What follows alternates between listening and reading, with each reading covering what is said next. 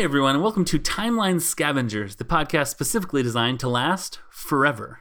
I'm James Anderson, one of your hosts. And I'm Colin Parker, your other host. On this show, we're going through the MCU in historical order, scene by scene. Oh, wait, what was that? Yes, that is correct until the end of time. Thank you. You should say it in the form of a question next time, though. Oh, yeah. Mm-hmm. I don't know. We're not on Jeopardy. Until the end of time. Anyway, what is the end of time?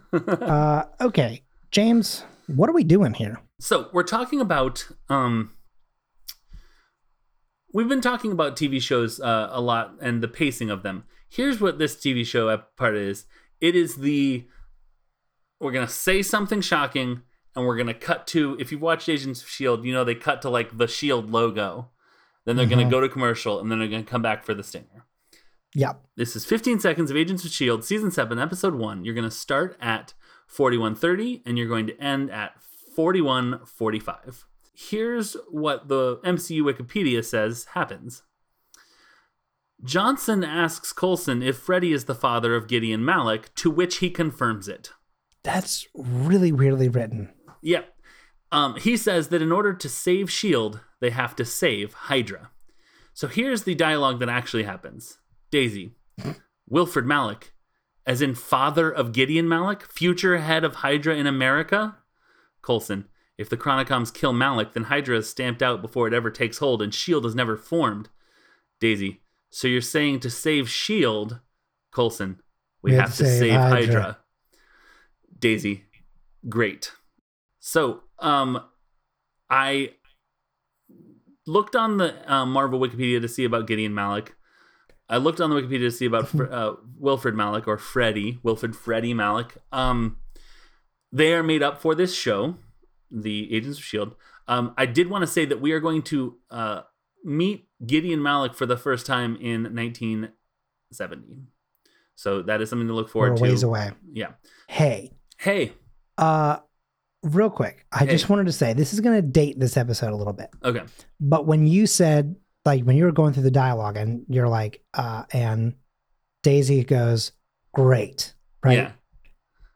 That line reminded me of a sound that is going viral on TikTok currently, which is the one where the person's like, yeah, and can I also have the pumpkin loaf? I'm so sorry, we're actually all out of our loaves this morning. Okay, perfect. Like that response in particular, because like it is such the introvert way to go, okay, perfect, not a problem, didn't want it anyway, let's move on to another thing so that you don't hate me, right? Like it is such a perfect little soundbite. Yeah. People have been using it just perfect proportions. I've been loving it very much, and you know, she's been like enjoying it as well, which I think is good, because sometimes people get their like stuff used and then everyone's kind of like, don't like how that turned out. This has been pretty fun. Good. But that's what that felt like. Is like he's like, we have to save Hydra, and she's like, okay, perfect. Like, yep, here we are. Gideon Malik is a name that, like, again, I remember when they did that. Again, it's that thing of like, this is the curse of like having the future's knowledge, right? Mm-hmm. We have the future's past knowledge, rather, of things that happened with him before. And then we're like, oh God, that's such a big reveal. But like to the MCU timeline right now, that reveal is, what's the word for it? Lackluster? Anticlimactic, perhaps? Yeah, it's just like, everyone's like, it's the son of Gideon, or the father of Gideon Malik. And everyone's like, great. Why do we fucking care? Would love to have had them cut to Ernest Koenig and have me like, who is that? Honestly, yes, because if they had done that, that would have been amazing, because that's exactly what like anyone listening to this show in order for the first time would do. They would be like, what's the, I don't. Yeah, what's the big deal? Yeah. Hey, this is a good time to say that we haven't done it yet, but when we have things like, we mentioned Gideon Malik here, the reason why I'm keeping track of when we mentioned people is because, actually, he said, realizing that he needed to do the thing he was saying that he was going to be doing, when we mention him and meet him again, I want to be able to say, hey, we mentioned him in, you know, the 1931 episode where we talked about such and such. Absolutely. and link to it so that we can. So it's not like I don't remember who this is. That was 800 episodes ago or whatever. I just realized more mortality. So what I did was, so I went on tvtropes.com and I was like, how do I say this? And then I was like, James, look up the episode that you're talking about and then scroll for because TV Tropes is very, very thorough. So this is a trope called make wrong what once went right. And I guess it's sort of a modification. So the idea is you're trying to evil leaper in Quantum Leap terms. You're sort of trying to break the past. So this is S.H.I.E.L.D. having to help. This would be the opposite. It's almost right? like keep wrong what once went wrong. It's to keep right what goes wrong. To keep, but what? Or to make right what goes wrong, right? Because to make it right, to keep him alive. But they haven't changed it because in Quantum Leap, and in like Well, the point is that they don't want it to change, right? Is that like because the Chronocops are trying to? And the irony here is that Hydra's bad. So you'd think that this is like you have to keep Hitler alive in order for Fred Rogers to be born. Like it or something perhaps bigger than that. But not much bigger. So but it's the because like so it's like keep wrong what once went wrong so that the right thing still happens. You know, it's a lot like the episode that we talked with Mark about from Star Trek, where they have to let the woman die because like it's bad. But the thing is that if she does the good thing, then it actually kind of destroys the world a little bit. Absolutely. So we have to do this. You know what I mean? Yeah, that's exactly what it is. This is more complicated than this, but I guess from the Chronocoms perspective, it is make wrong what once went right. So yeah, it's an interesting irony that has sort of multiple layers to it, and I think that is very cool. Sort of it's like I have to commit this crime to prevent a bigger crime or something like that. That takes us into the music of 1931. If you are ready to go to the music of 1931.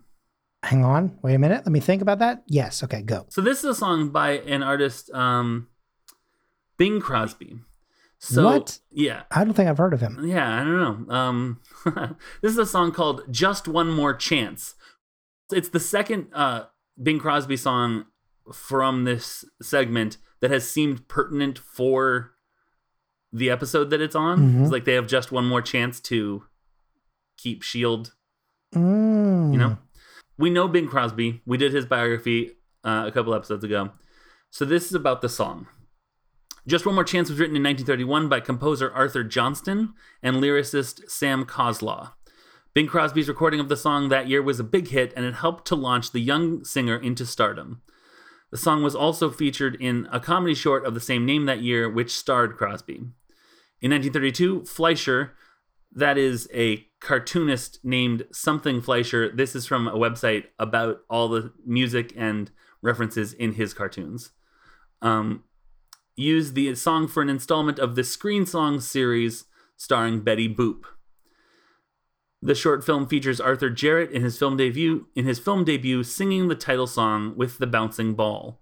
I don't know what the bouncing ball is. I don't know if it's like the karaoke thing, like Follow the Bouncing Ball. I think it's like the karaoke thing, Follow the Bouncing Ball, yeah. It would also be a really cool name for like a band, but the band would have to be like a 1990s garage punk band, like the Bouncing Ball, with their debut. Later that year, Just One More Chance again appeared in the Screen Songs short Sing a Song, where it was sung by a singer impersonating Bing Crosby.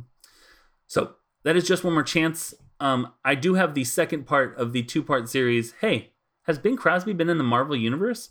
So here is that in Sergeant Fury and his Howling Commandos number 24, Sergeant Fury and the Howling Commandos go on furlough. And Dino Manelli, who is in the Howling Commandos but was a movie star before the war, arranges for them to meet Bing Crosby, Jimmy Durante, Bob Hope, and Groucho Marx. That's it. It's wild that sometimes the Marvel comics were just like, celebrities? Yep, let's do celebrities, just like they are now. So that's it. Hey, Colin, Yes. take us to some social media if you would. Absolutely, James. I will do that for you. Lickety split. If you'd like to find out more from the show, about the show, etc., you can find us on Twitter at TimelineScav. If you'd like to find the network that we're a part of, you can find us at ScavengersNet. If you'd like to find me, you can find me at Colin M. Parker. But if they want to find James, where do they find you?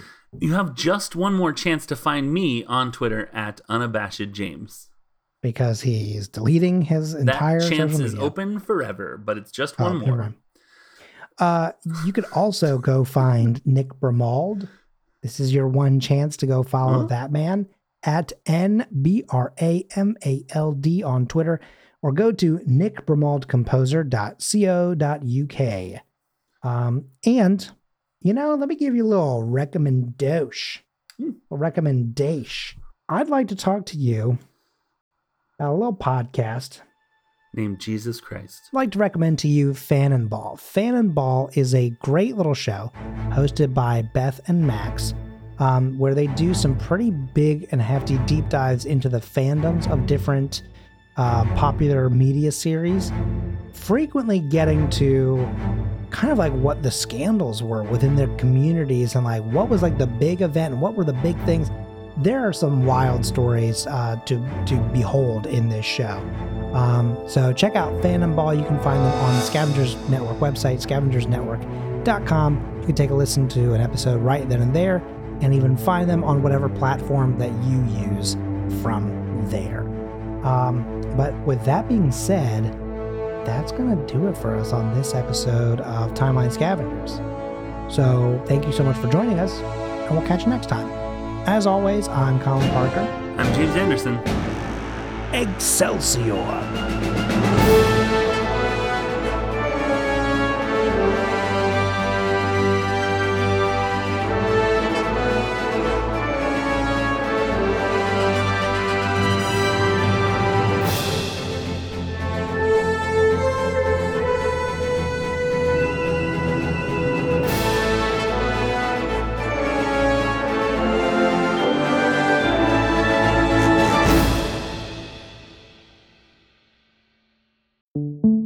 My name is Trevor Collins, and I love the unknown. I'm Alfredo Diaz, and I'm easily frightened. This is The Red Web, a podcast all about unsolved mysteries, true crime, conspiracies, and the supernatural. Each episode, Trevor sets out to scare me half to death, dropping little nightmares like it's no big deal. Pretty much every episode features a new mystery left to be solved. We will discuss the timelines and the facts of each case, along with popular theories that attempt to explain what's going on. Alfredo will be bringing speculation and questions as he hears these stories for the first time. Man, tons of stuff, like what's the hidden purpose of this website, who's been leaving clues to an endless puzzle and why, what happened to the man in the dark suit we discussed earlier, and is this world really going to end in September?